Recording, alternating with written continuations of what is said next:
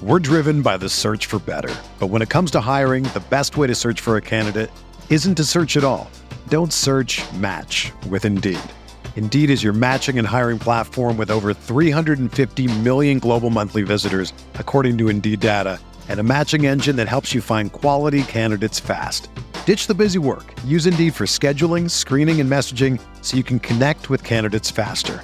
Leveraging over 140 million qualifications and preferences every day, Indeed's matching engine is constantly learning from your preferences, so the more you use Indeed, the better it gets. Join more than 3.5 million businesses worldwide that use Indeed to hire great talent fast. And listeners of this show will get a $75 sponsored job credit to get your jobs more visibility at Indeed.com/Blue Wire. Just go to Indeed.com/Blue Wire right now and support our show by saying that you heard about Indeed on this podcast. That's Indeed.com/Blue Wire. Terms and conditions apply. Need to hire? You need Indeed. Hi, I'm Flo from Progressive. Being a baseball fanatic like me can be stressful. It's not all sports points and touchdowns. So Progressive is going to help you take your mind off your team for a moment. Instead of thinking about how they missed that goal point score, think about the Name Your Price tool from Progressive, letting you choose coverage options based on your budget. Unlike your team that missed the end zone net area. Well, anyway, hope this distraction about Progressive's Name Your Price tool was helpful. It sure kept me from thinking about all those penalty balls. Yay, sports! Progressive Casualty Insurance Company and Affiliates. Price and coverage match limited by state law. This week on the Garage Beers podcast. Well, it's episode 21, and we've got another special guest coming in this week. Well, it's a little personal. It's my sister joining us from the NBA bubble. Barbara Berry is going to join us to talk about bubble life, how things are going in the bubble, and what she's seeing down there. Give us a little expertise on the NBA season. Plus, we're going to talk about sports with no fans, how that's going, what we're interested in watching. We're going to talk about this weird start for the Cleveland Indians. God hope they can score some runs. And we're going to talk a little bit of hockey as our follow-up to our episode last week. So come on up the driveway, pull out your favorite lawn chair, crack open a cold one, and join us for Garage Beer.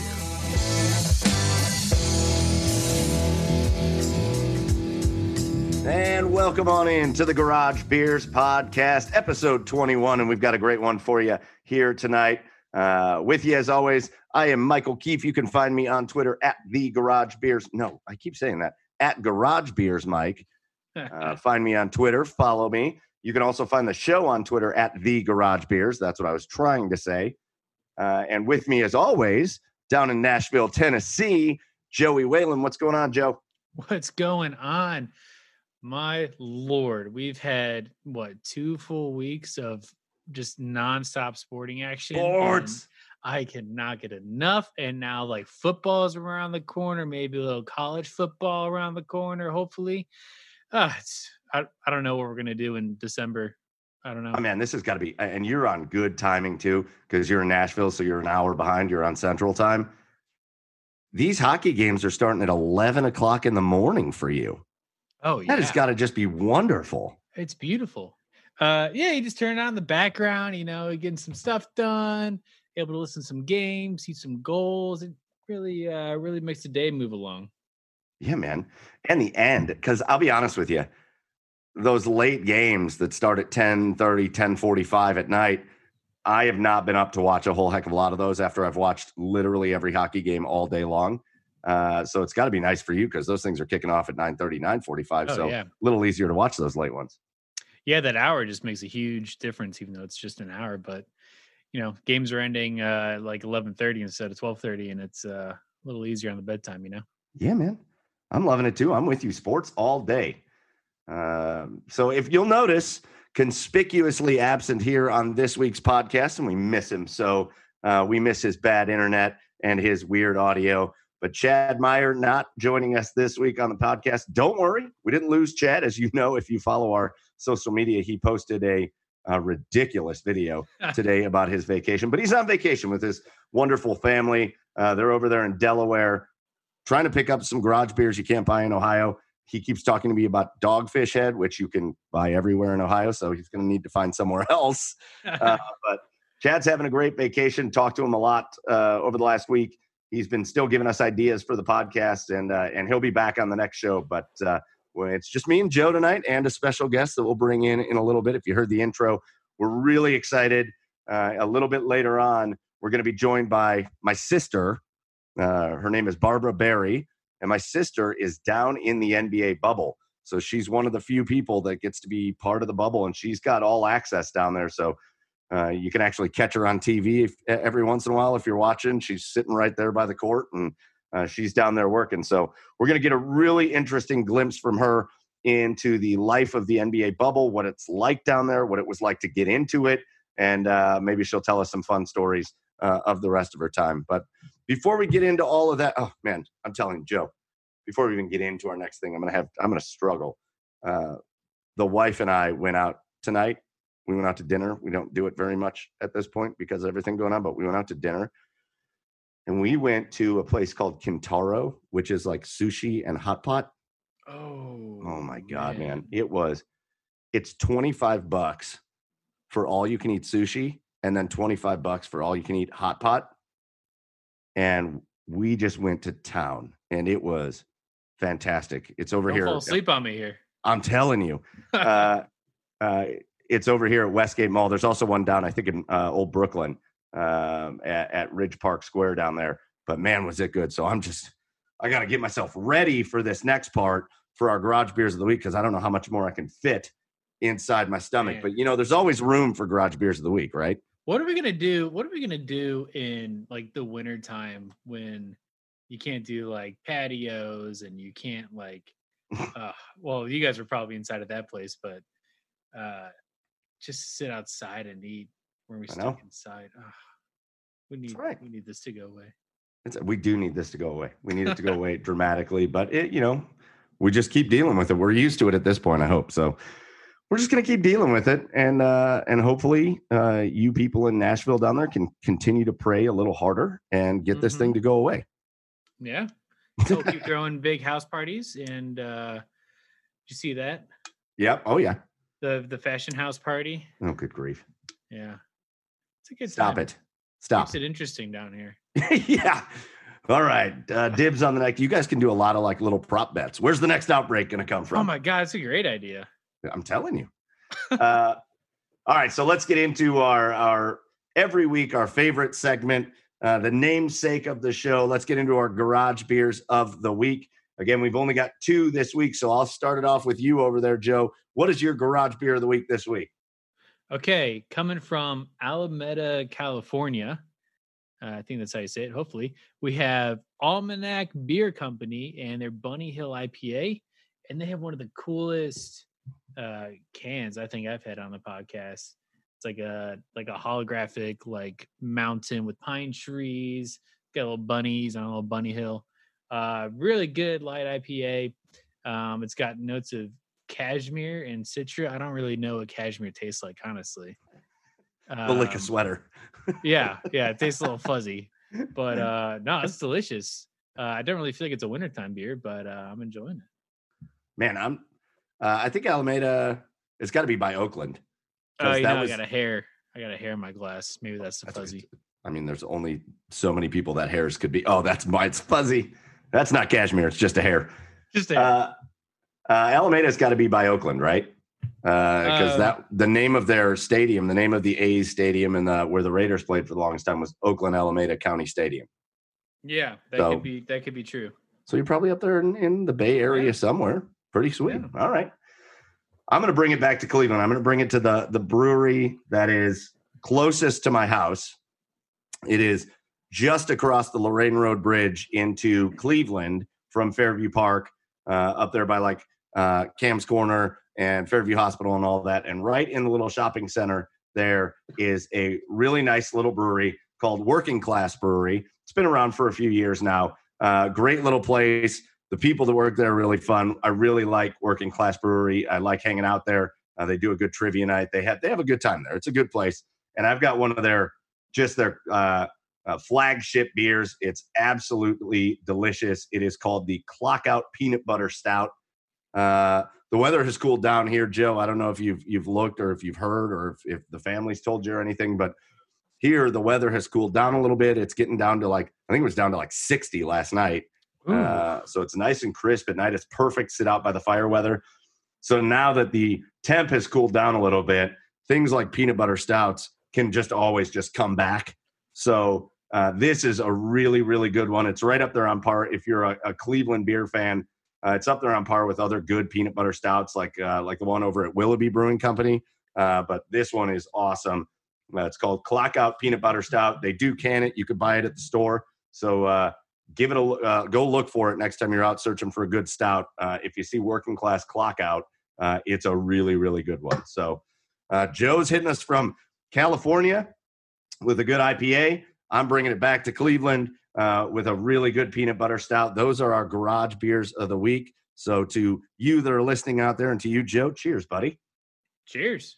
And let's move it on. And by the way, for our garage beers of the week, always, if you're listening and you have a suggestion for the garage beer of the week, or you have a beer that you think we should feature, hit us up on social media. Go to our Facebook page at the Garage Beers Podcast. Go to our Twitter page at the Garage Beers, and tell us. We are always happy to feature new ones on the show. So let's get in, before we bring in our special guest, let's get into just something I've been thinking about a lot lately as I'm watching these sports go down, Joe. So we've got baseball in full swing, we've got basketball in full swing, and we've got hockey in full swing. Obviously, none of them have fans. The experience is different with all of them, for real. But I want to talk a little bit about just the experience of watching these on TV and if you can really feel or tell the difference. So we can start. I'm sitting here watching the Indians right now. We record on Wednesday nights. The Indians are playing the Reds. They've got a 2-0 lead right now, a little bit later in the game. So, Joe, just in watching baseball, has the lack of fans in the stands, has that impacted your experience watching the games at all? I don't think so. And only because I think the quality of play, like, it's just unwavered by it. Like, you have the same pros going out there. I think the broadcast guys do a great job up in the booth, calling the games. The production team makes it feel just like a normal game. Obviously, there's nobody in the seats. I will say there was I think it was the first game Cleveland played in Minnesota where they had like those fake fans in the seats. Oh, God, yes. What? No, never the again. CGI fans. Oh, I hated those. And then Hoochie had running in from left field, had like the fans going in front of their face, so they were stuck behind. I don't know about that. That was like a little like that. Literally, like made you like realize like we can get used to nobody in the seats. I don't think that's an issue. Obviously, when you get the big hits, you don't have like the crowd coming in. It really takes away any factors of like, oh well, like maybe the fans like altered this play or something. Like you don't really know. It's just kind of straight up baseball. But I don't think we need to put fake fans in the seats. I think that, well, not the CGI fans. I think that just kind of like draws attention to it more than anything. But no, I don't think baseball's really been super unwavered. I don't either. I have found it equally as enjoyable to watch. Of course you miss the roar of the fans and a big home run or something like that. But I'm not at all impacted by the lack. I do like that they're putting the crowd noise in. I think it just makes it feel better just to have the crowd noise behind the announcers on TV. So it sounds like there's fans. I like that. And it makes me laugh sometimes when they hit the button too late and like somebody will strike out and then like 6 seconds later there will just be silence and then you'll just hear, oh. But yeah, I think I've enjoyed watching baseball. I love, did you see the guy, one of my favorite stories that has happened so far in baseball in LA, the Dodgers. Did you see the home run that hit the fan? You know, they've got the fan like cardboard cutouts. Oh, yeah. The Indians are starting to sell them. I know people online are like, oh, they're just trying to get money. And I'm like, no, every team is kind of doing it. It's kind of a cute idea. Put real fans in the stands and it's like $100 and the money goes to Indians charities. And I think it's a great idea. I would love, if my mug wasn't so terrible, I would do it. But I think it might cause them to lose games. But out in LA, I can't remember which Dodger it was, but one of the Dodgers hit a home run and it literally took one of the fans' head off or like went through his neck or something, but it looked like it took the fan's head right off. And it was great because the fan came onto Twitter afterwards and tagged the Dodgers and the player that hit the home run. And we're like, hey, you kind of took my head off with that home run. Do you think I could get the ball? And the guy responded. He was like, yeah, man, we will make that work. We'll make that happen for you. And they actually got him the baseball that took his head off. That's deserving. That's fair. See, those are the stories you don't get with real people. Yeah. You don't want somebody's head to really get taken off. No. Cardboard people take their heads off. Right off. Right off.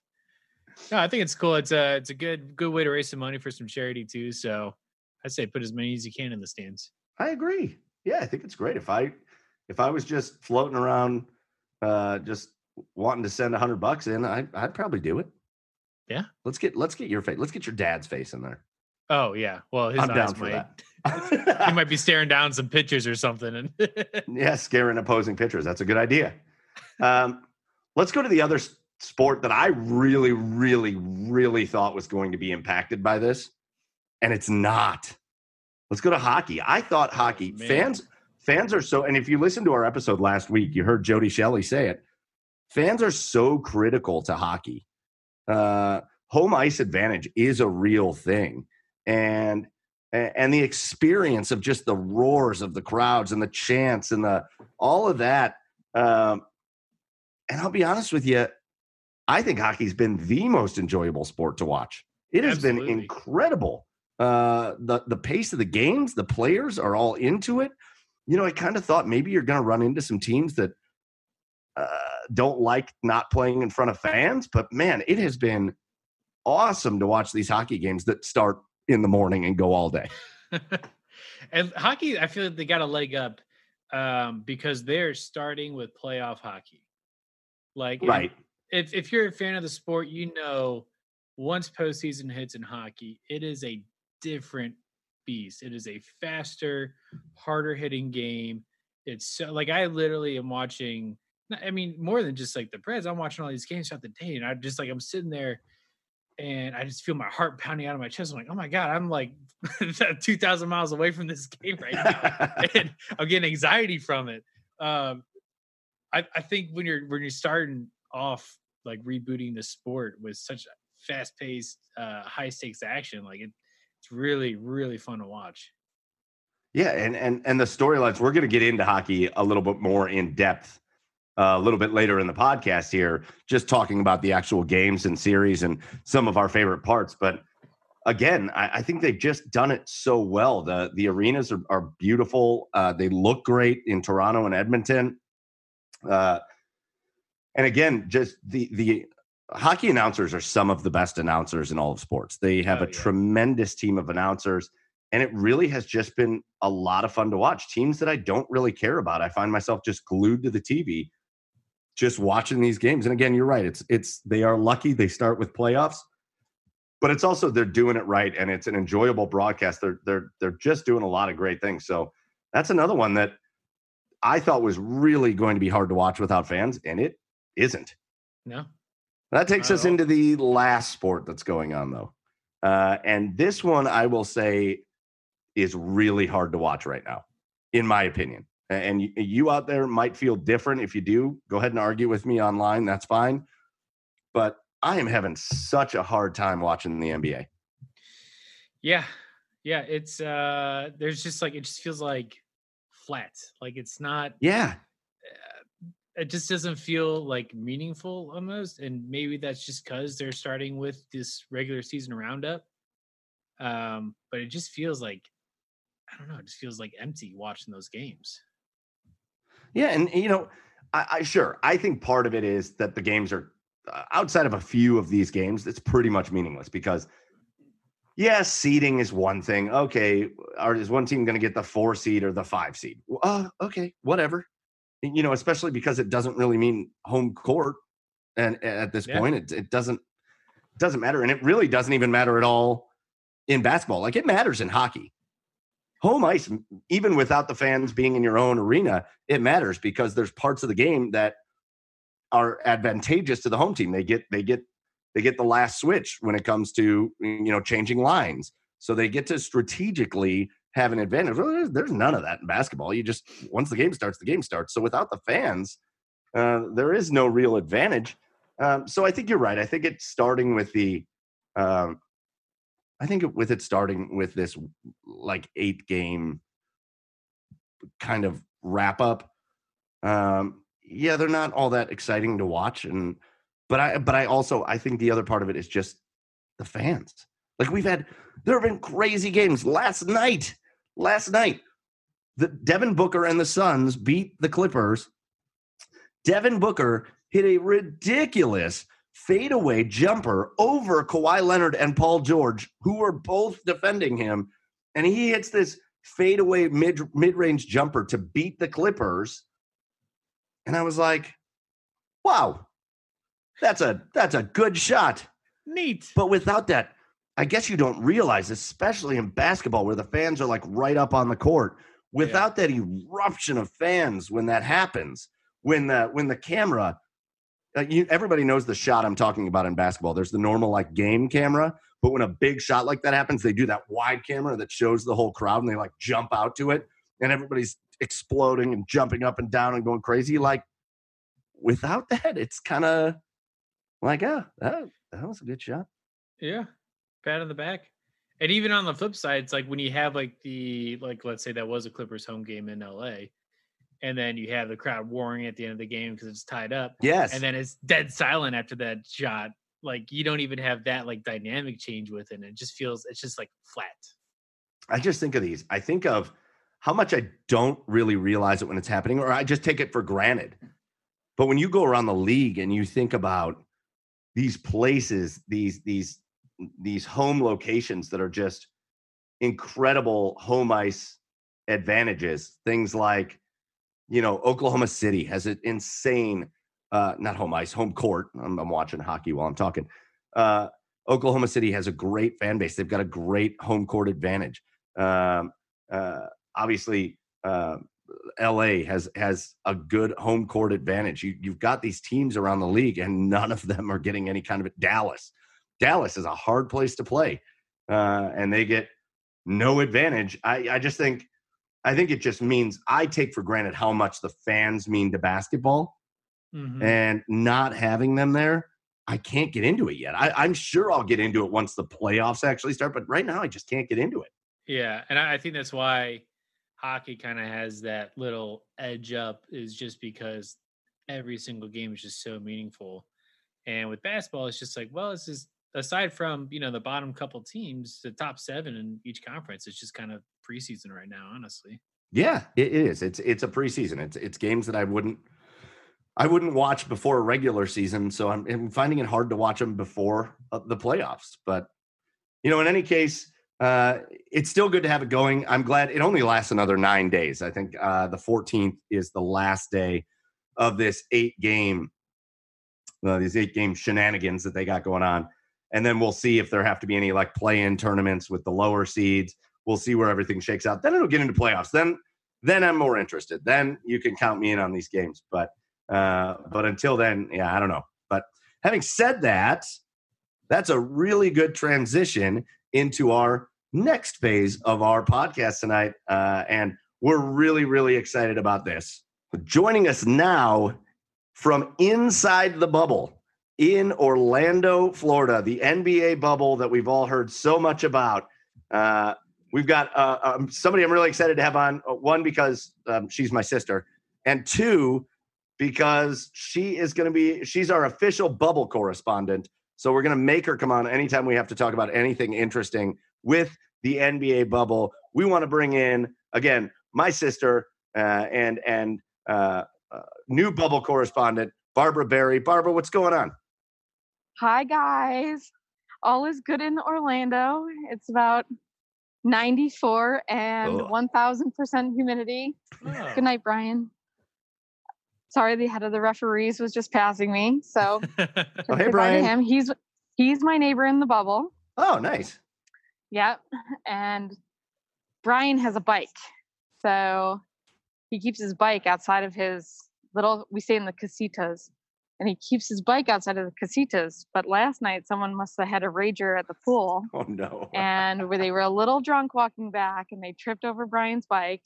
Ben thought it was hilarious and threw his bike in the bushes. So when we got up, I had to help Brian get his bike out of the bushes.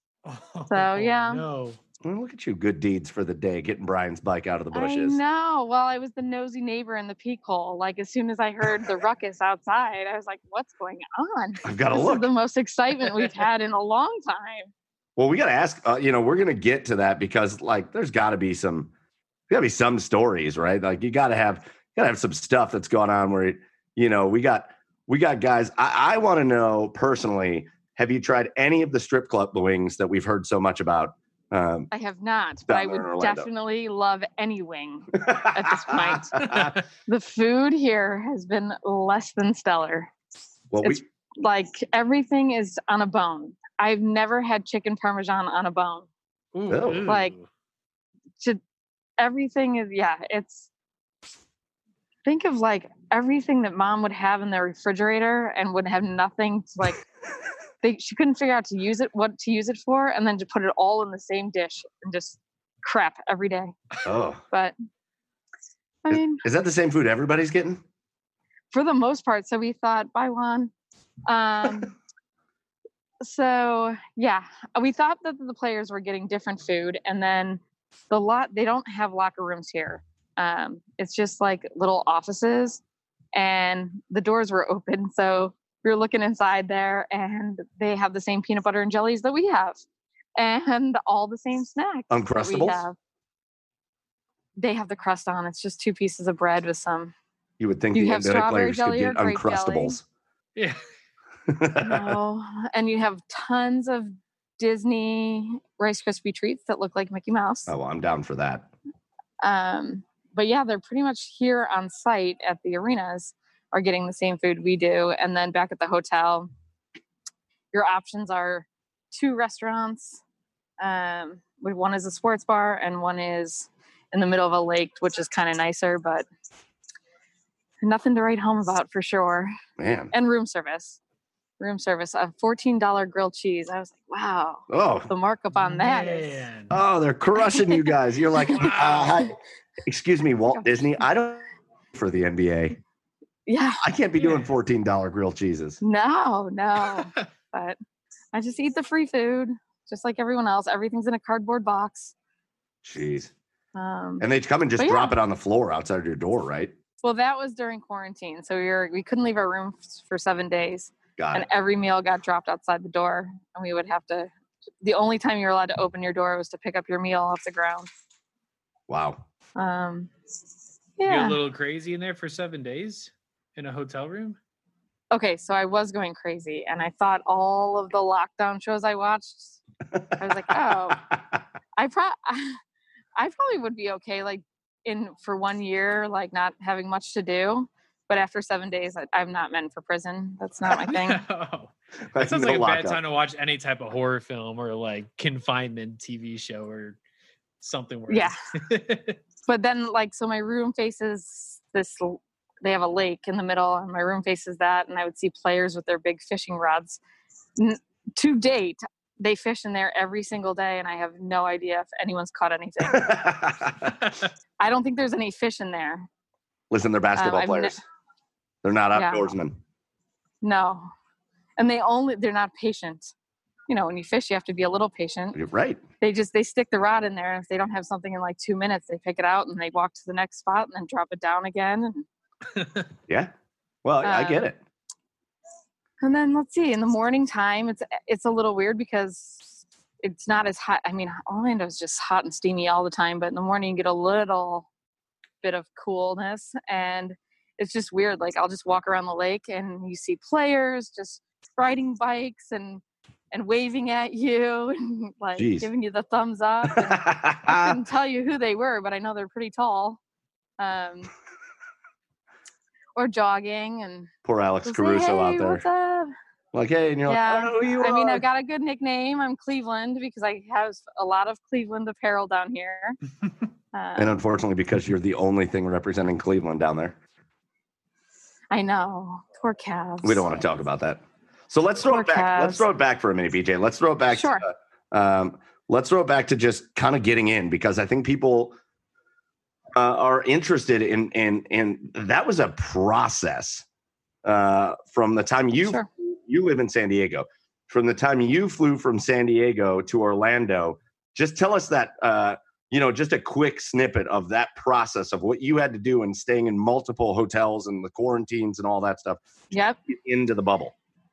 Sure. So I came down on the 5th of July, and my first couple of nights we stayed at the Wyndham and did the setup here. So the setup here it's an incredible process. I mean, the amount of trucks and laborers and tents and you name it, there is just tons of people down here.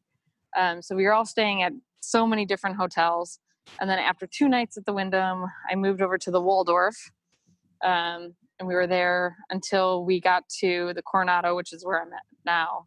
And we didn't have to quarantine or anything. So we were just on site every single day setting up. There's 3 venues here, 3 arenas. So we had to set up all of our equipment and op stations. So that was fine. Everything's by bus. So at that point, they didn't have any of the COVID testing set up. So we would have to, every day we would have to take a bus to COVID testing, get tested, take a bus back, then catch another bus to come to the arena. And then you just wait for the bus when you get done at the end of the day. So you're not allowed to have cars. Cars is breaking the bubble. If you had a rental car, you had to return it the day before quarantine because it could not come on site with you. Wow. So people that drove down, a lot of people didn't want to fly to Orlando just for fear of, flying. Yeah. The quarantine. Yeah. So they drove down, but they all rented cars to drive down because there's nowhere to put your car. And so, there was a lot of bus rides, a lot of waiting in line. Several times the COVID people would run out of the tests. So we would sit in there and we were getting tested in the same place the players were. So we, started playing trivia games and anything to keep busy, but it would be like, something that takes 2 seconds was now taking like an hour, 2 hours, but that was fixed because now it's in our hotel. So that's wonderful. Nice. Then after, I think it was, gosh, I don't even remember the day, maybe the 12th, or I don't remember the date, but then we all took a bus over to Coronado. We had to leave all of our bags out front of the hotel. A police dog sniffed everything. They searched everything. Jeez. We checked in, we got medical kits. So we all got, blood oxygen machines that we have to do a medical checklist every morning. So we have thermometers that are hooked to your Bluetooth. You have to take a questionnaire of how you're feeling that day. You could manually enter it in the beginning, but people just started entering like 98.3 every single day. Right. And at some point, the people that are monitoring the medical started to catch on, hey, this person is exactly the same temperature every single day. That's incredible. So they made you connect them to your Bluetooth. So now there's no cheating because it has to go through there. You put the blood oxygen thing on your finger, and then it registers into your phone. And you're not allowed on site unless that checklist is done every single day. Wow. You got to get tested every single day. And then we wear these Mickey watches. Oh, yeah. That it doesn't tell time. It's the key to your door. So you were never allowed to go to the front desk because you can't have any interaction with those people. So check-in was all done on your phone and remotely. And then you got these bands. So it's at my hotel room key. If I wanted to buy anything, which there's really nothing to buy, but I would use it to purchase something. And then it's for getting around. Everywhere in the hotel, there's a checkpoint. So I have to scan my Mickey band in. Jeez. And it circles white, and then it goes to either green or blue or red. Green means you're good. You can pass on to the next point of where you're going. Blue means there's something wrong. It doesn't mean that anything's bad, but maybe something didn't register, like your medical checklist or your temperature or something like that. So they send you to the side and someone's there with a computer and has to look up all your history of being here. And then red, obviously there's a major problem and they will just stop you and you can't go any further. And you got to go do stuff. And that's everywhere. So when you come into the arena, you have to use the band to check in. When you leave at night, we call it tap in and tap out. and you have to be green to get on the bus. Like it's pretty strict. There's masks. Everyone has to wear a mask except maybe Dwight Howard, I guess. He seems to be the only one getting in trouble.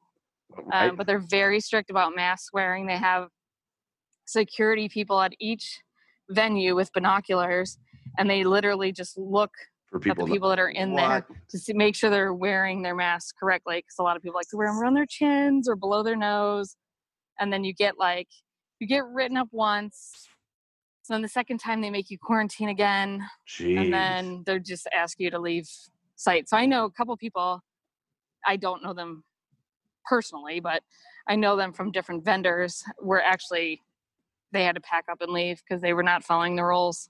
Well, good. So I they mean, did not play. Yeah. we see what's happening. We see what's happening in baseball, and Oh, it's just, this is my friend Rachel Nichols is leaving. oh, Sorry. Bye, Rachel. Oh, there she goes. Oh, bye, Rachel. So Barbara's standing outside of the arena. What game's going on inside the arena you're standing outside of right now? Oh, my game this is the last game of the day. It is the Celtics and the Nets. Celtics and Nets. If you're watching on TV, you could probably spot her because you're just standing like right next to the court. Yep, I'm but in the corner, She just across from the visiting team bench. turned her camera off or over to the side, and there was Rachel Nichols walking away. So it's got to be pretty cool just to be amongst the, one of the few people amongst all the big NBA names, even the reporters, the people like Rachel Nichols or the rest of them. Obviously, She is so nice. I have to tell you, she is. I mean, I don't know her. I've seen her on ESPN, obviously, but didn't have any opinion of her. But from just being down here, she is so down to earth. She is so nice.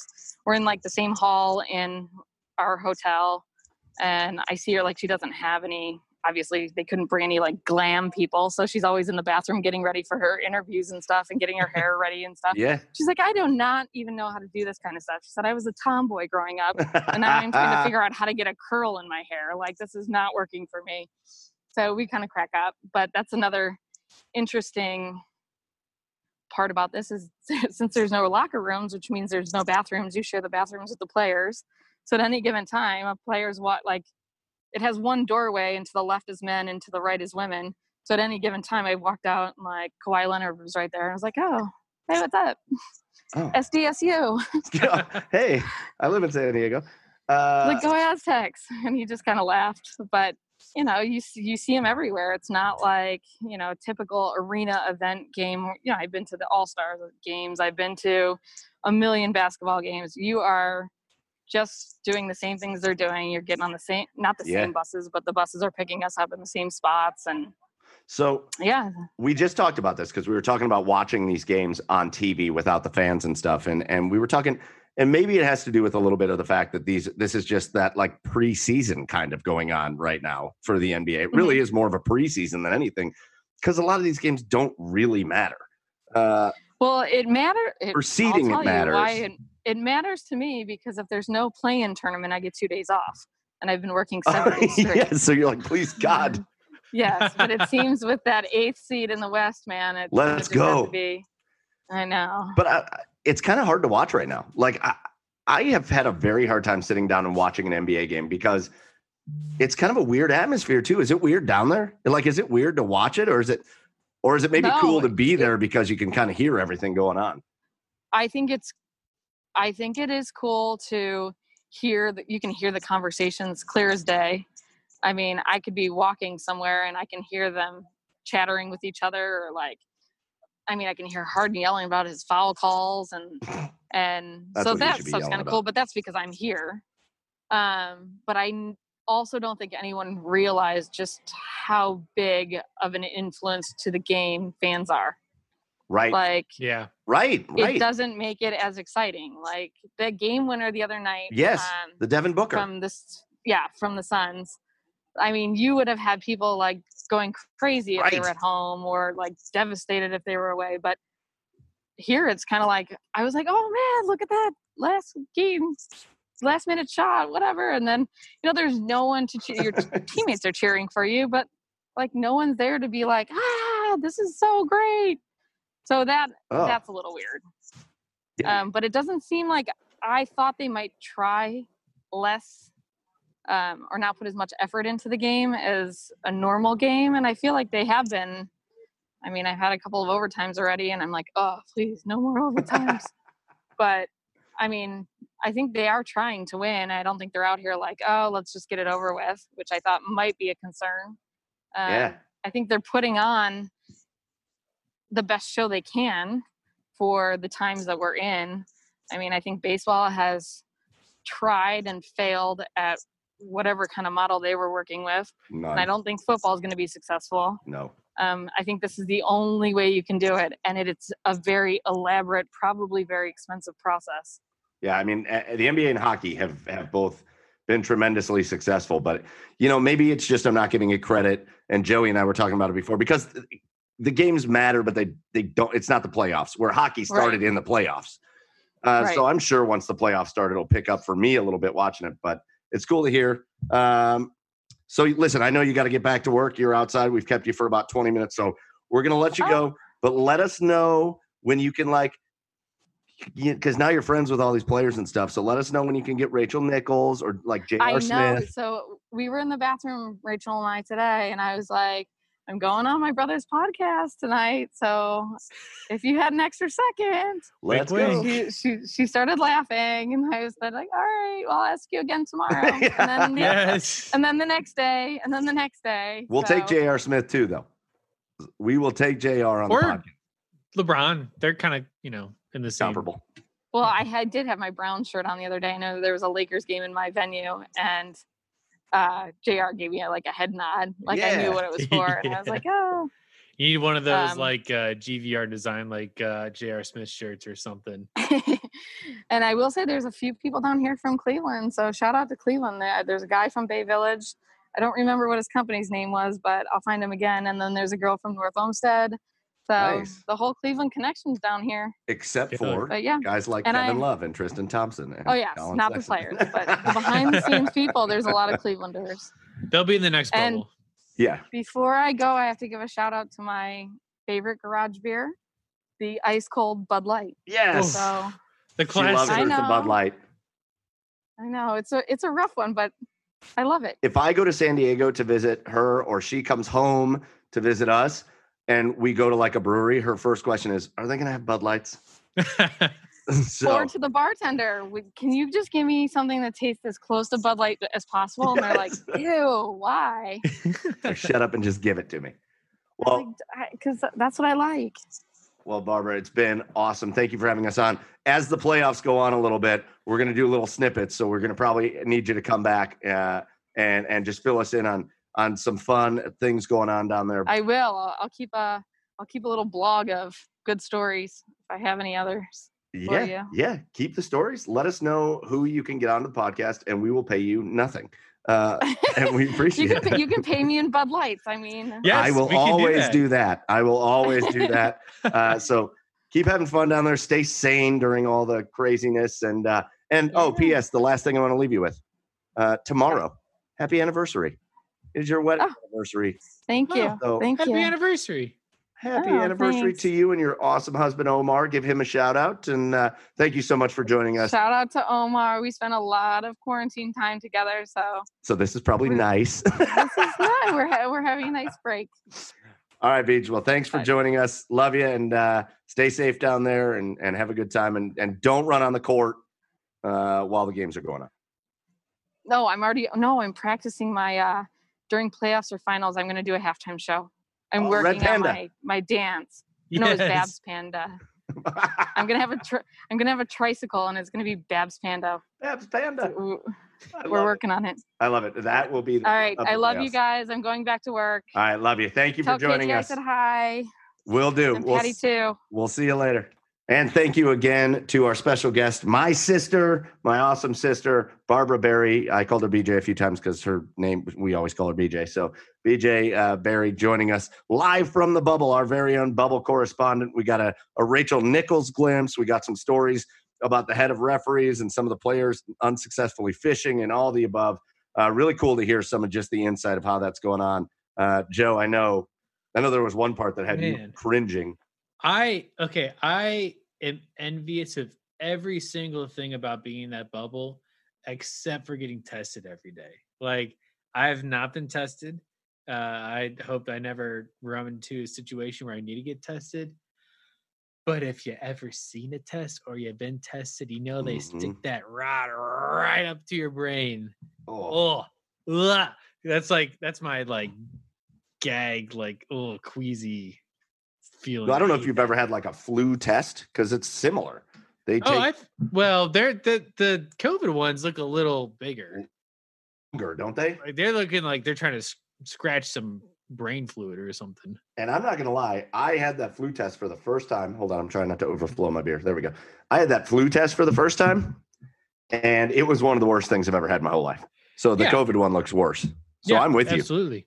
But yeah, pretty cool stories. I mean, like just the stuff that she had to go through just to get into the bubble. And again, she is classified as like the players, the coaches, the trainers, and then anybody like super essential to the operation of the game. That's what her classification is. So again, she's got access to everywhere that the players can go and the coaches can go. That's what she has access to. So yeah, some of the pictures she sends, when she got off with us, she was walking a little bit and we saw on her phone where her seat is. And it's just right at the court. She just sits right on the court watching. It's like stepping over players to get to her seat. Yeah, pretty much. So again, a big thank you to my sister, to Barbara Berry.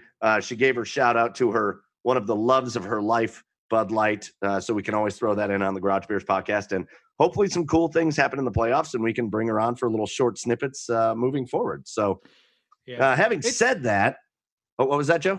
I was going to say, it's just an interesting thing, and this can kind of maybe lead us into baseball a little bit, but it was interesting how she said like it's the only way that sport is going to be successful right now is these bubbles. And yes, I couldn't agree more. I mean, you know, you read about the NBA bubble, the NHL bubble, but to hear from somebody that's in it and how strict and rigorous, like, you know, you're talking about how hard it is to just get into the bubble, and you can't just like, once you're in, you're not just in, like you still have to be strict. They got people with binoculars watching you. I mean, it's no jokes. And then you get to the MLB and I can guarantee the NFL is going to have the same issues. And you got people going to casinos and whole teams catching the disease. And it's just, it's a little nerve-wracking for the sports that aren't following a bubble format. Yeah, and there's no reason not to. I mean, there's no reason not to. Baseball was so behind the eight ball the whole time. And listen, the NBA and hockey, and it was just this constant feeling that baseball had. They were just naive. Like, you're going to get fans. No, you're not. You're not going to see fans at any sport in this calendar year. You're not going to see them in football. You're not going to see them in baseball. There's not going to be some miracle that all of a sudden fans are at baseball games. It isn't going to happen. Nope. So the best thing that hockey and basketball did was they said, listen, we're not going to be naive about this. We're probably not going to have fans. So let's just not have fans. And let's make sure that in our structure, the way we're going to do it, we are going to confine these people so much that it might be a bummer. You might want to be Lou Williams and go to the strip club and get you some wings, but you can't. And it's going to cause you problems. And that is how these guys are going to be successful. Football is going to go through the exact same thing baseball is going through if they do not change what their plans are. Although low-key strategy of the Marlins, they remained in first place in their division the entire time. They weren't playing games. I think they're in second right now. They got a doubleheader going on tonight. Did you hear what Derek Jeter said? What did he say? Derek Jeter was like, our guys were out just getting some milk. What? No, they weren't. Your guys did not all catch the COVID. They weren't like, guys, let's all meet up and go get some milk. That is not how that went. Miami's way too hot to be drinking milk outside. Right. Have you not ever seen Anchorman? So damn hot. Milk is a bad choice. So anyways, let's get into baseball a little bit because, now that we finally have sports to talk about on this sports themed podcast, we've got the Tribe playing, and while they are winning 2-0 heading into the ninth inning with Brad Hand coming on, who looked good last night. So hopefully, fingers crossed, he looks good again tonight. Man, this has been rough. And I don't want to be like too hard on them because there's been some good things, but like the Indians are very hard to watch right now. Well, like I've been watching hockey more than I've been watching the Indians. They're hard to watch. I agree. And well, that's partially because when they're playing the Reds, that's a blackout team for Nashville. So it literally is hard to watch. It's actually hard to watch. I can't get them on my MLB at Bat app. But you look at the pitching, and I've never seen such an elite pitching staff. I mean, obviously we've had some hiccups in the bullpen, but when have you seen a pitching staff come out like they have and just completely dismantle teams? I mean, I think they've only had one game with not a quality start. I think it's been a quality start in every other game. Yeah. And as it stands right now, will probably be 7-6 by the time tomorrow. But you're standing as a 500 team. About a quarter way into the season because there's only 60 games in the season. You can't do that. You can't have these bats not wake up. We have a perennial slow starting team. But that doesn't fly right now. It's a slow starting team when it's 30 degrees outside and you can't hit the ball because your hands are shattering every time you make contact. But when you have guys like Franmil Reyes, who has 17 or 19 strikeouts already, and Lindor has 12 or 13 already, it's real bad.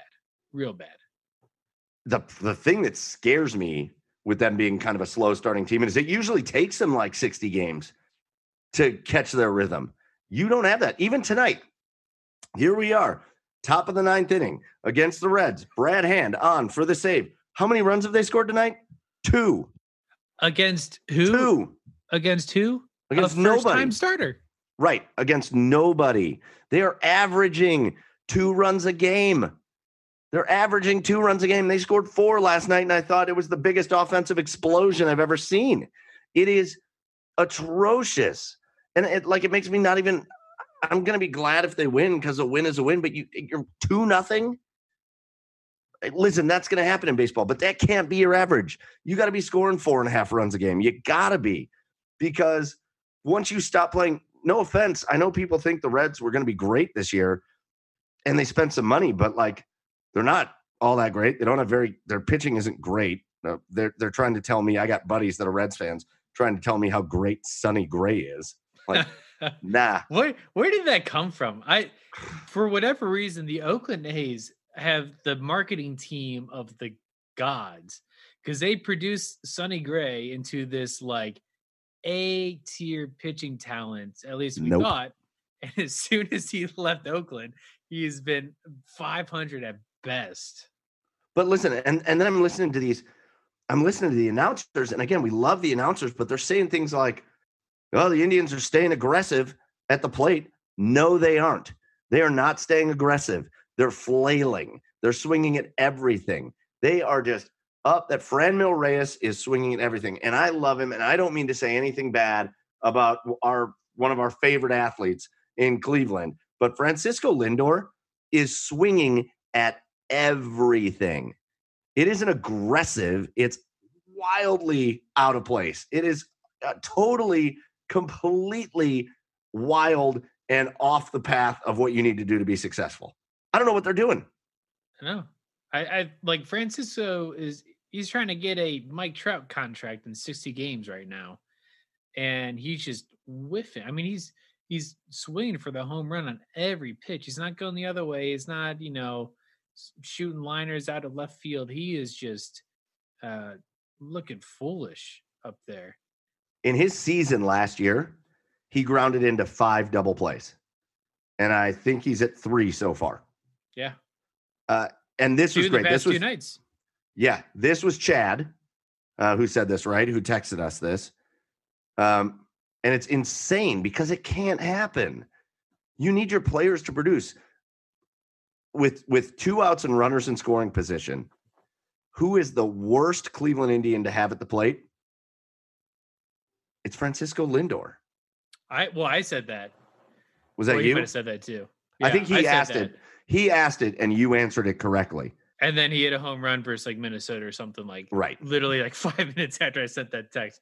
But I kind of still stand by that. I mean, he's for as good as a player he is, he just hasn't found his rhythm right now. And so that's not who you want to see up there when you got 2 outs, bases loaded, and you're down by 3. And you know what? You said something, because I don't want to make it overly dramatic. Like he doesn't suck.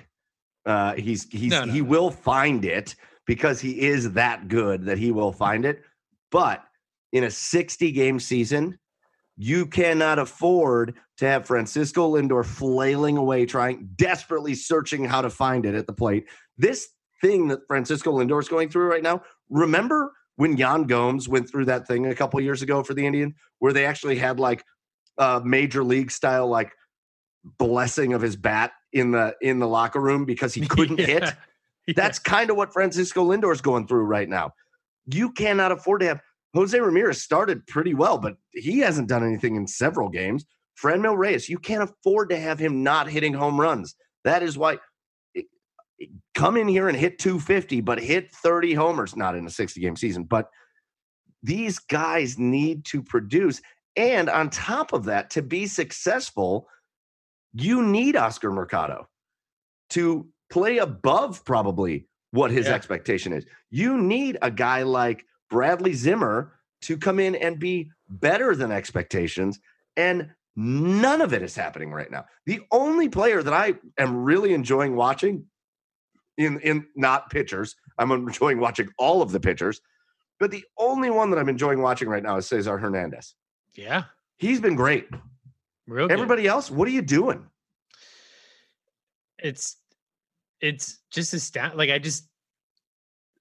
The urgency needs to be there, but they're playing like they're on a clock, or I don't know. It's just they're rushing everything. Like they're not thinking it through. They're not taking their time with their at bats, and they're just going up there and just fishing and swinging past fastballs out of the zone. And like Franmil, you're gonna have a high strikeout percentage with a player like that. But I bet you if you put every one of his strikeout at bats side by side, it's going to be like 4 pitches. 3 of them are breaking balls out of the zone, and 1 fastball, maybe like inside or something. Like he can't lay off that. Yeah. And, I don't know if it's a coaching thing. Well, and I was just going to say that, Joe, there's a reason I feel like under Terry Francona that like the pitching coaches continue to like get hired on as like head coaches places. Not that I think that's not going to happen with Carl Willis, but like with previous pitching coaches. But there's a reason Ty Van Berkelio is still with the Indians. And I don't personally, on a major league level, I don't know how much the hitting coach has to do with actually hitting, but something's not going right. No. And if you want to look to somebody with the whole team struggling, you kind of have to look towards that coach, right? Yep. You have to. I mean, with everybody, nobody's hot right now. They got to figure out. Cesar is fine, but like yes. You can't complain about that. But I mean, to have one guy that is like kind of reliable right now, that's pretty bad. Yeah. And it's a shame, because then you've got the positives of the Indians, which are Shane Bieber. Shane Bieber might have the Cy Young locked up already. Shane Bieber could probably be pretty average through the rest of the season and have the Cy Young locked up. He has been insane. Clevenger's going to have his bad outings because he is a little inconsistent here or there, as the Indians just locked up the win. Brad Hand came in nice and easy. He didn't go 1-2-3. He had a walk in there, but that's okay. So the Indians go back over 500 as we're talking about them. Clevenger's going to have one bad outing here or there, but he's going to be better. He's going to be good more times than not, many more times than not. Yeah. Carrasco is going to be better many more times than he's not. And then these 2 at the bottom, Savali and Plesac. Zach Plesac has been so good. Zach Plesac could be your number 2 starter. I mean, for real. Teams. For real. Most teams. Yeah. And then you got the bullpen, which Brad Hand has looked good a couple times in a row now. And also on the front of the bullpen, you have Adam Plutko, who is really pushing the competition of Savali and Plesac. Yep. Because they want to keep their spots in the rotation. Pluko wants to keep pushing them and being that sixth starter when they need to in doubleheader situations or whatever. And you've got good mid relievers. Like Simber's a good mid reliever. A good mid reliever is going to give up some hits and runs every once in a while. Perez, a good mid reliever. And then you go to the back end of this bullpen. And this kid, Cam Hill, is a flamethrower. And it's awesome to watch. Mm-hmm. And James Karinchak is the next closer. Yep. We all know that, right? Like his stuff is the nastiest. That little power curveball. Nobody's hitting that. I think I mentioned this on an earlier podcast, but we have not had a hard throwing bullpen or just pitcher, like pitchers that are hitting that 97, touching that 98 range. We haven't had that. And I don't know if ever. Maybe Chris. It's been a while. Well, I mean, Cody Allen at a lot of points of his career were 95, but 96. non-closer pitchers. No. Yeah. Well, not many. And the sad thing is, and I'm bringing this up again because I'm just wrecked about it.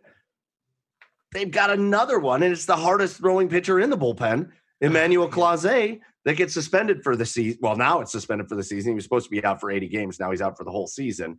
That dude throws 102 mile an hour cutter. It's unhittable. So everything on the pitching side is just perfect. It's perfect. You're going to have bad outings here or there. You're going to get Adam Simber's going to give up a home run here or there. It happens with middle relievers. But the pitching setup is perfect. These guys cannot underperform. Jose Ramirez has to show up. Frankie has to show up. Santana has to quit pulling everything. I don't get it with that dude because he's so good, and all he does is try to pull the ball. Yeah. You could throw the ball 3 feet outside, and he's going to reach over and try to pull it. Yeah. He's got to stop that. Franmil has got to get his power. Domingo Santana has to show up. These guys he just has to show up. What is he doing? So it's very frustrating because the time isn't there to do this. You're a game and a half behind the White Sox. And remember, the top 2 teams from every division is going to make the playoffs. But you're a game and a half behind the White Sox. You're already 3.5 behind the Twins. And depending on what they did tonight, I know the Indians won, so maybe those numbers change a little bit. But I don't know, Joe. They got to figure it out because we're 20% of the way through the season. Yeah. And how far back can you afford to fall? I mean, that window closes so fast, and you don't want to be at a point where you're not even a quarter away, a third away through the season, and you're just fighting for that second place spot in your division, right? I mean, if you're a 500 ball club 30 games in, you're not going to be getting that, that outside spot. You're going to have to lock up one of those first or second spots in your division, right? Because I don't think a 500 ball club is going to make it. I'm going to think maybe the East or West can produce a third place team that's going to be well above 500, but I guess that remains to be seen. But there's just not time, and you need at least just a couple guys to click. Yeah. Because you want to make sure that when's the deadline? That's in a month, I think. Yeah, I think so. I don't remember. You want to make sure if there's any type of activity going on that we're on the buying end of that, because I mean, we have the pitching to get us to the World Series as we've seen right now. I mean, this is probably the most confident I felt in a pitching staff in a while, top to bottom. So you want to make sure that our hitting is somewhat comparable to just get some runs on the board. And I think that the hardest pill to swallow here is I think the offense is there. I mean, look at the lineup. It is a crazy lineup, but these guys just have to produce. You have to play to your abilities. Other teams are doing it. Other players are doing it. Look at the Yankees right now. It's not that we don't have guys that are good on our team, but the Yankees have guys producing. Aaron Judge is just hitting bomb after bomb after bomb. Giancarlo Stanton is hitting. Ball comes off his bat at like 156 miles an hour. They are producing where our players are not, and they have to start, and they have to start now, or else the Indians, half the team is going to make the playoffs. You cannot be one of those teams that doesn't. Not with this team. Nope, so absolutely not. Anyways, I gotta get off the Indians for a minute because even though they won and that makes me feel good, like like I said, they've been hard to watch. I'm watching hockey more than I'm watching the Indians because they just have been hard to watch. Yeah. So let's go to hockey because that has been Joe. How great has hockey been so far? I wasn't ready for how great hockey was. I mean, from the first, I'm trying to think of the first game I even watched. Might have been Canes Rangers, their first game. And I mentioned this at the top of the podcast. Playoff hockey is different. It is such a more high intense, more competitive, more high stakes sport. It is so fun to watch, and it doesn't matter if there's 15,000 people in the stands or 5 people in the rafters watching the game. It is entertaining as hell. And I think the NHL has done a great job putting together their product. They got everything delivered on time. The games are going smoothly. Doesn't seem to be any major issues as far as the bubble or anything crazy like that. And it's a good ride. It has been. It's can't miss TV. And I know we live in Cleveland, and I know in Cleveland we don't have a hockey team, although we got a lot of people that are fans of hockey teams around. We got the Blue Jackets that are close, the Penguins are close, and people that grew up watching other hockey teams. But I know there's also a lot of people in Cleveland. Oh, I don't hockey. I didn't blah, blah. Listen, if you don't give hockey a chance, turn on your TV at noon. Yeah. And watch these games all day long. You won't be able to stop. Yeah, just put it in the background. I mean, it is, you said it, can't miss TV. It is so fun. And you don't even have to care anything about the people playing. Like it could be, I don't even know. I'm trying to think of 2 teams, and the only things coming to mind are LA teams, and they're not in it. Don't do that. No. It doesn't matter. Winnipeg and Calgary. There it is. Look at that. That has been, they've all been great series. Even Carolina versus the Rangers, New York Rangers, that was a sweep for Carolina, and I've had just as much fun watching that series than any other one. Listen, it is spectacular TV. We had a great episode last week with Jody Shelley from the Columbus Blue Jackets. So let's talk about the Blue Jackets for a minute because, man, they're locked into a battle with the Toronto Maple Leafs, and it's been a funny series so far because that game 1, they won game 1, and the Blue Jackets look dominant. And I still think the Maple Leafs are a crazy good offensive team, but the Blue Jackets, I think, are probably maybe outside of the top 8, the top 4 from each conference. I think the Blue Jackets are the best defensive team. They might be the best defensive team, even including those teams. Yeah. They play such good defense. It is crazy, but almost to a fault. Yeah, I was going to say, so here's where the fault comes in, because they smothered the Maple Leafs in game 1, just smothered them. Just Maple Leafs couldn't do anything. Game 2, they smothered them again, but the Maple Leafs outshot the Blue Jackets by like 25 shots. And the Blue Jackets lost because there was no offense. So I don't know. What's your thoughts on the Blue Jackets so far? Well, the Blue Jackets played like this all season. Very defensive. They locked down their zone. And when it comes to transitioning to the offense, they are very just kind of dump the puck and try to set up and try to make something happen. But it's not like when they dump a puck in, they have one guy going to get it, and then the forecheck is not super strong after that. And you just kind of see the Leafs pulling the puck back out and going to the Blue Jackets zone. I don't know. I didn't watch their first game, so I don't know how they scored exactly, but I watched the second game, and it just seemed like they were locking down everything they could on their end. But when it came time to be on offense, it's just non-existent. Well, and that can't happen because the Maple Leafs are not good defensively. That's not a good defensive team. So you're probably going to get outshot by the Maple Leafs just because that's how they play offense.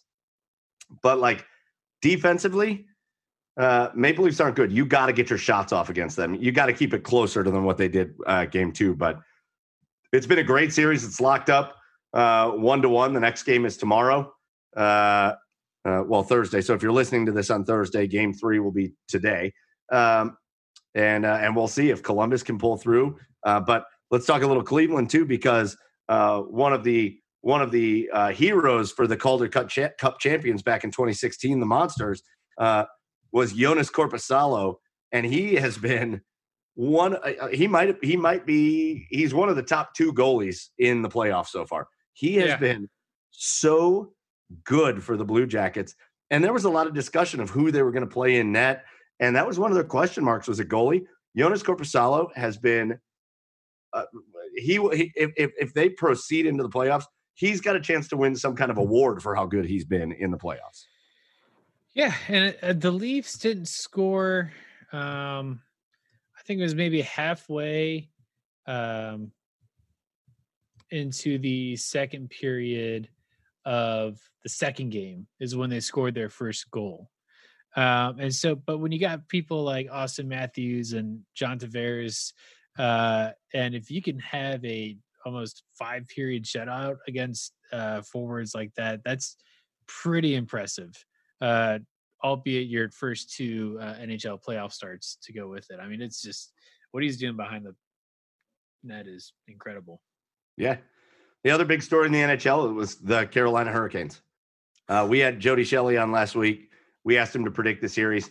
He thought that the goaltending of the New York Rangers was going to be the difference, and it was not. No. The Carolina Hurricanes, I think, it can come around later when other teams are involved, but I think right now they are the most underrated team out there. It's the thing that I brought up to Jody Shelley because we talked a lot about the Rangers. We didn't talk a lot about the Hurricanes. The Hurricanes are the best team in the NHL at possessing the puck in their offensive zone. They're the best team in the NHL, and they absolutely throttled the Rangers when it came to that. Every time you looked up, the puck was in the Hurricanes' offensive zone. Every time. The way they dominated possession against the Rangers was crazy. And it reminded me of an old Cavs thing. Back when Sasha Pavlovich played for the Cavs, they asked him about his defense because he struggled defensively because he wasn't very good anyway. But he responded to a reporter and he said, "My offense is my defense." That's Carolina. Carolina's offense is their defense. Their defensemen are offensive. They have one of the best offenses you can imagine with Rob Brind'Amour as their coach, like just a crazy talented team. And they made quick work of the Rangers. I had a feeling Carolina was better than the Rangers. They were the higher rated team anyways, the higher seeded team. But I don't know if I saw that coming. No, I mean, it was just a dismantling of the New York Rangers. And yeah, like you mentioned, the Rangers, are probably stretching at being there in the first place. They didn't have the best season. But if you look at the Hurricanes, I mean, if you're not a fan of hockey, and you're watching hockey for the first time, sometimes a player will stand behind their own net and let the lines change, set up a play, and then they'll break out and then go into the other team's offensive and zone and try to score. Right. That didn't happen a single time, I think, the entire series. The Hurricanes, they just go. No, they don't let you breathe. Like you feel like they're like on the Rangers bench sitting behind the players, like checking them into the wall. They're on top of them so much. Like it is the way that they played was just aggressive and abusive. And I think the Rangers are going to need a couple weeks off to recover from that one. When I said, I'm watching Sebastian Aho is one of the best players going right now. Yeah. He was so good in that series. You had Andrei Svechnikov, who had the hat trick in game 2. Yeah, so good, playing so good right now, and their goalies are playing good. Mrazek and Reimer are playing good right now. But I said to my cousin lives in Raleigh. My cousin Harry, shout out to him. And I was talking to him about the Hurricanes, and I said, "Man, you're just lucky that's." He moved to Raleigh and just kind of like you did. You moved to Nashville and you adopted the Predators. He moved to Raleigh and adopted the Hurricanes. And I said, this is a fun time to be a Hurricanes fan because the way they play, actually, if you want to be a hockey fan, be a Hurricanes fan because the way they play is just so fun and so entertaining, and they just dominated the Rangers. And I'll tell you what, if I'm one of the top 4 seeds and I see Carolina coming, I'm not really excited about that. Like, that doesn't thrill me. So just a couple more quick hitters from hockey, and then we'll kind of wrap it up. Including right now, the biggest favorites in the qualifiers. So the 5 seed on both sides, they got their work cut out for them. The Pittsburgh Penguins against the Montreal Canadiens, who were just about mathematically eliminated from the playoffs. Right now, that series is tied 1-1, and I'm watching that game, and there's 12 minutes left, and the Canadiens are winning 4-3. Pittsburgh gave up a 3-1 lead, and the Canadiens are winning 4-3. Pittsburgh's on the brink of going down in a best-of-5 series, 2-1, and having to win 2 games on the road, especially when you have no home ice advantage. So there's no getting home for game 5. You don't want to be in that position. So they got work to do. On the other side, the Edmonton Oilers, who were so good, and P.S., how good is Connor McDavid, who had a hat trick in their last game? As we kind of predicted last week, they have got their hands full with what looks like a rejuvenated Chicago Blackhawks team playing really hard, playing really well. They had to feel like, of course, we draw the Blackhawks. Of all teams we could draw, of course we draw the Blackhawks. Both of those series look like they are can go down to the wire. How are you feeling about those? I mean, that's why you got to love playoff hockey. Like, there is just a different juice in the veins of the players during that time. Looking at the Pittsburgh-Montreal matchup, I don't count Pittsburgh out. I think they're such a well-seasoned team that I think they just find a way to make it work. They may go down tonight, and I think they win the next 2 pretty easily. Looking at Chicago, Edmonton, I also think Edmonton's still going to come on top. I think they were a little surprised by Chicago in game 1, and Connor McDavid was like, that's not going to happen. I'm just going to get a hat trick in the first period of the game. And I think he ended up with 4 goals that game. Yeah. Just ridiculous. No, well, he has a hat trick.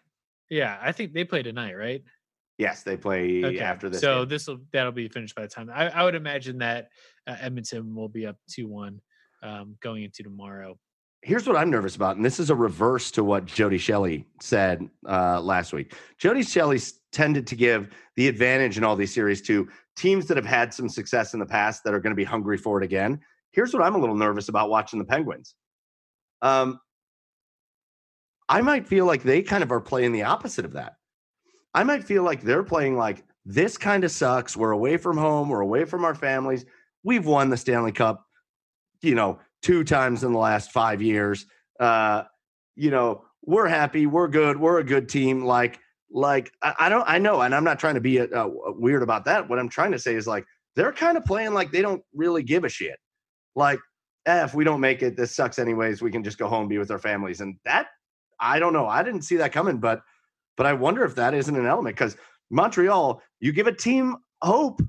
You let a team believe them, and they're all NHL players. They're all crazy talented hockey players. Like, you let a team believe, and they're going to take it. So, yeah, I don't know. I'm hopeful you're right. But let's talk about one last thing. Just to give you your spin on things. You got the Preds on the brink.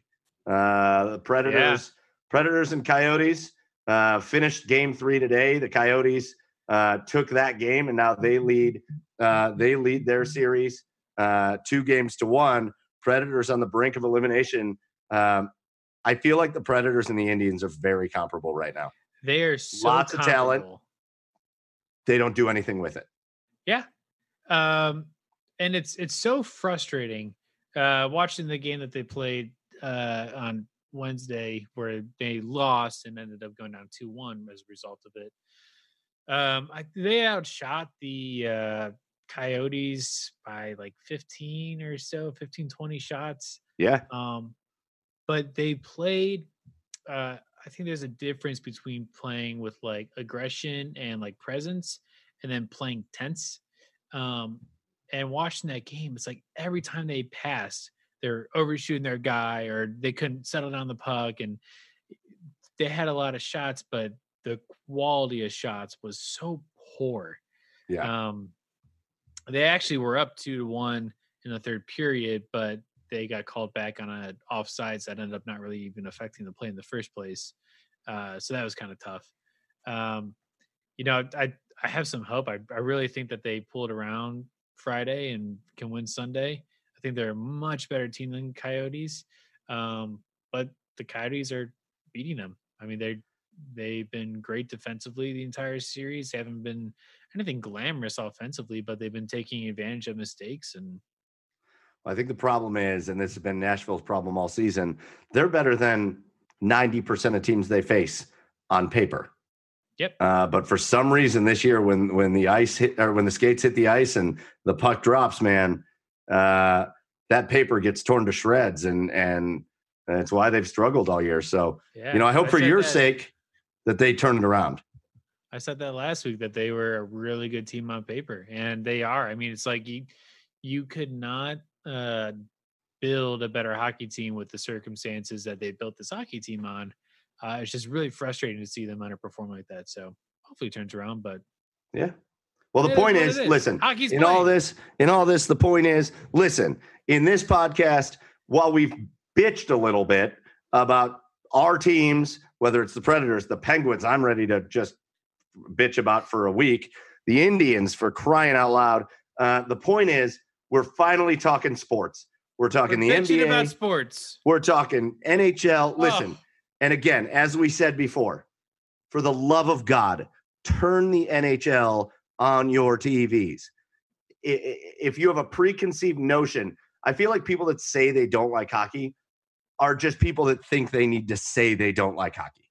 Because if you turn it on and you watch it and you're going to try to tell me that you don't like the Stanley Cup playoffs, you're lying. You didn't actually watch it. Mm-hmm. So turn your TVs on and watch it. We got the NBA playoffs coming up soon, thank God. And hopefully the Indians turn it around. But we're going to get ready to wrap it up. But before we do, quick story.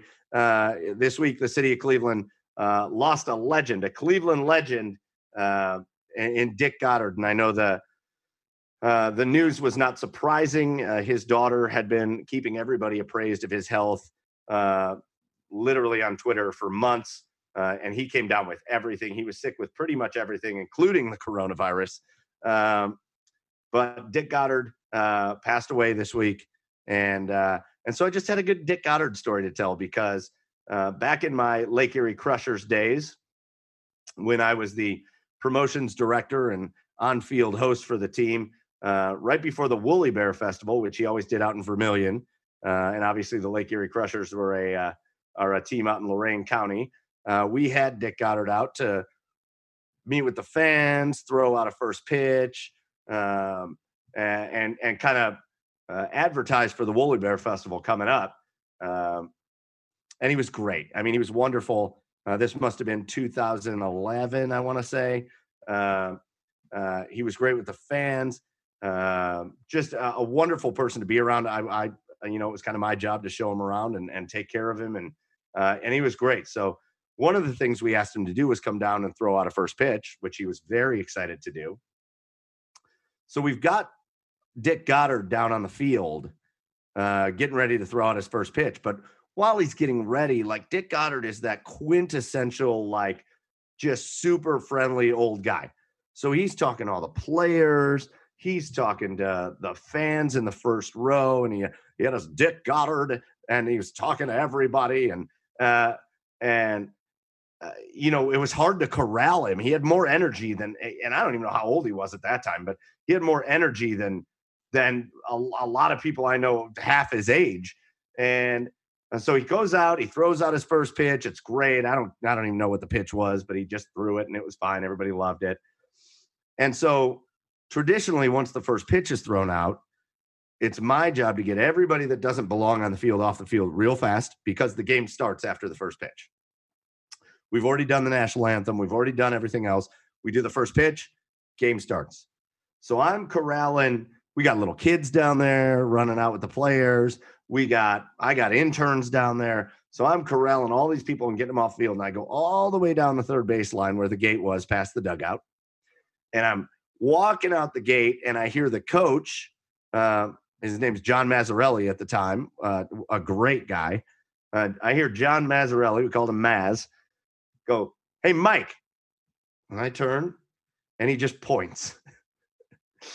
Now, mind you, the Crushers have already taken the field and the starting pitcher is warming up. He's doing his warm-up pitches. And we are seconds away.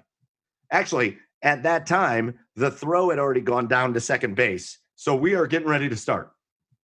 And he points behind home plate. And I turn and look. And there's Dick Goddard just standing on the field still, just shooting the shit with everybody in the first couple rows behind home plate. So I got to run. So now the game is kind of delayed. The umpire's looking at me like, "Hey, what the hell?" And I'm like, "It's Dick Goddard. Shut up." I got to run back behind home plate and like tap him on the shoulder and be like, "Mr. Goddard." And he turns and looks at me and he's like, "Oh, this is a great time. I'm having so much fun." And I'm like, "Yeah, I know you are. But like the team has taken the field and the batter is like already in the batter's box. They need to start this game." And he goes, "Oh, hold on one second. I got just a couple more people I wanted to say hi to." And he just kept going and saying hi. And so finally I'm like, "I'm really sorry to tell you this, but the game, like it's supposed to be a 7:00 start and it's 7:06. So we're in like a 6-minute Dick Goddard delay because he's just behind the plate shaking hands and saying hi to people." So I finally get him off the field. And it took me as long as it took me to get him off the field. And again, the stadium out there, there's maybe 8 or 9 rows of seats. You know, it's not a big place. It took me, now the game had started, thankfully, so we're out of the Dick Goddard delay. But it took me like another 20 minutes to just get him up to the concourse because he just wanted to stop and talk to every single person there. And so, again, Cleveland lost an icon, a legend. We grew up with him. Our parents grew up with him, and just a wonderful guy. And I think that story just demonstrates just what a kind of guy he was, that he just wanted to sit there and talk to everybody and have a good time. And he was personable, and he always kind of let you into his life. So just a little tribute to Dick Goddard, as of course he will be missed. And he very much earned the legendary status that he got by the end. So little tribute there. Just wanted to share that story. But other than that, Joe, anything else you want to add for this episode? You feeling good? I'm feeling great. I mean, it feels much better to have a sports podcast while sports are actually being played. Yeah, for real. I can't tell you how weird that was to start in March when we were just in like full lockdown. That was atrocious timing, my man. But hey, we're here now. We got some good momentum. We're excited. And go sports. Yeah, keep it tuned in because we've got some really exciting guests coming up that you're going to want to stay tuned. So we'll make that announcement. Yes. But again, that'll wrap it up for us. Chad will be back next week. If you're wondering where Chad is throughout all of this, again, we told you at the beginning he is on vacation, but he will be back next week. And we'll be back at full staff. But it was fun doing it with just you and me, Joe. That was a good time. Thank you to my sister, Barbara Berry, for joining us from the NBA bubble. And remember, follow us on all of our social media. You can find us on Facebook at the Garage Beers Podcast. And then on Twitter, you can also find us at Instagram at the Garage Beers Podcast, I think is our Instagram. I don't even remember what our Instagram is. And then on Twitter, we are at the Garage Beers. Plug. At the Garage Beers. Hey, listen, man, I am still trying to figure things out with Instagram. It is mostly a love relationship, but you never know. It is at the Garage Beers on Instagram. It's at the Garage Beers on Twitter. And then you can follow all of us individually. I am at Garage Beers Mike. You are at Garage Beers Joe. And then follow Chad at Garage Beers Chad. And go watch the video that Chad put up today, because he ran into some crazy drama on his vacation. And he is out. He is out for blood. Not only did he run into drama in like the little vacation rental house he had, but he also had to like survive a hurricane. His family. So sounds relaxing. Chad is out for blood on his vacation, and you can see it on his video. Go watch that on our social media. Otherwise, again, for Joey, for Chad on vacation, I'm Michael Keefe. Thank you for joining us again on another installment of the Garage Beers podcast. We'll catch you same time next week. Cheers, everybody. Hi, my name is Joe, and I'm a home decor overspender. Hi, Joe. I made a breakthrough. I found HomeSense. It's unreal. So many brand name sofas. I bought one. Oh, wow, really? It's okay. The prices, so low. Lighting, unexpected. Rugs, handcrafted. Wall art, eclectic. I go back like every week. No, it's always different. New unique decor, same great savings. Every time you go. Field trip. HomeSense. Standout pieces, outstanding prices. Whether you're a world-class athlete or a podcaster like me, we all understand the importance of mental and physical well-being and proper recovery for top-notch performance.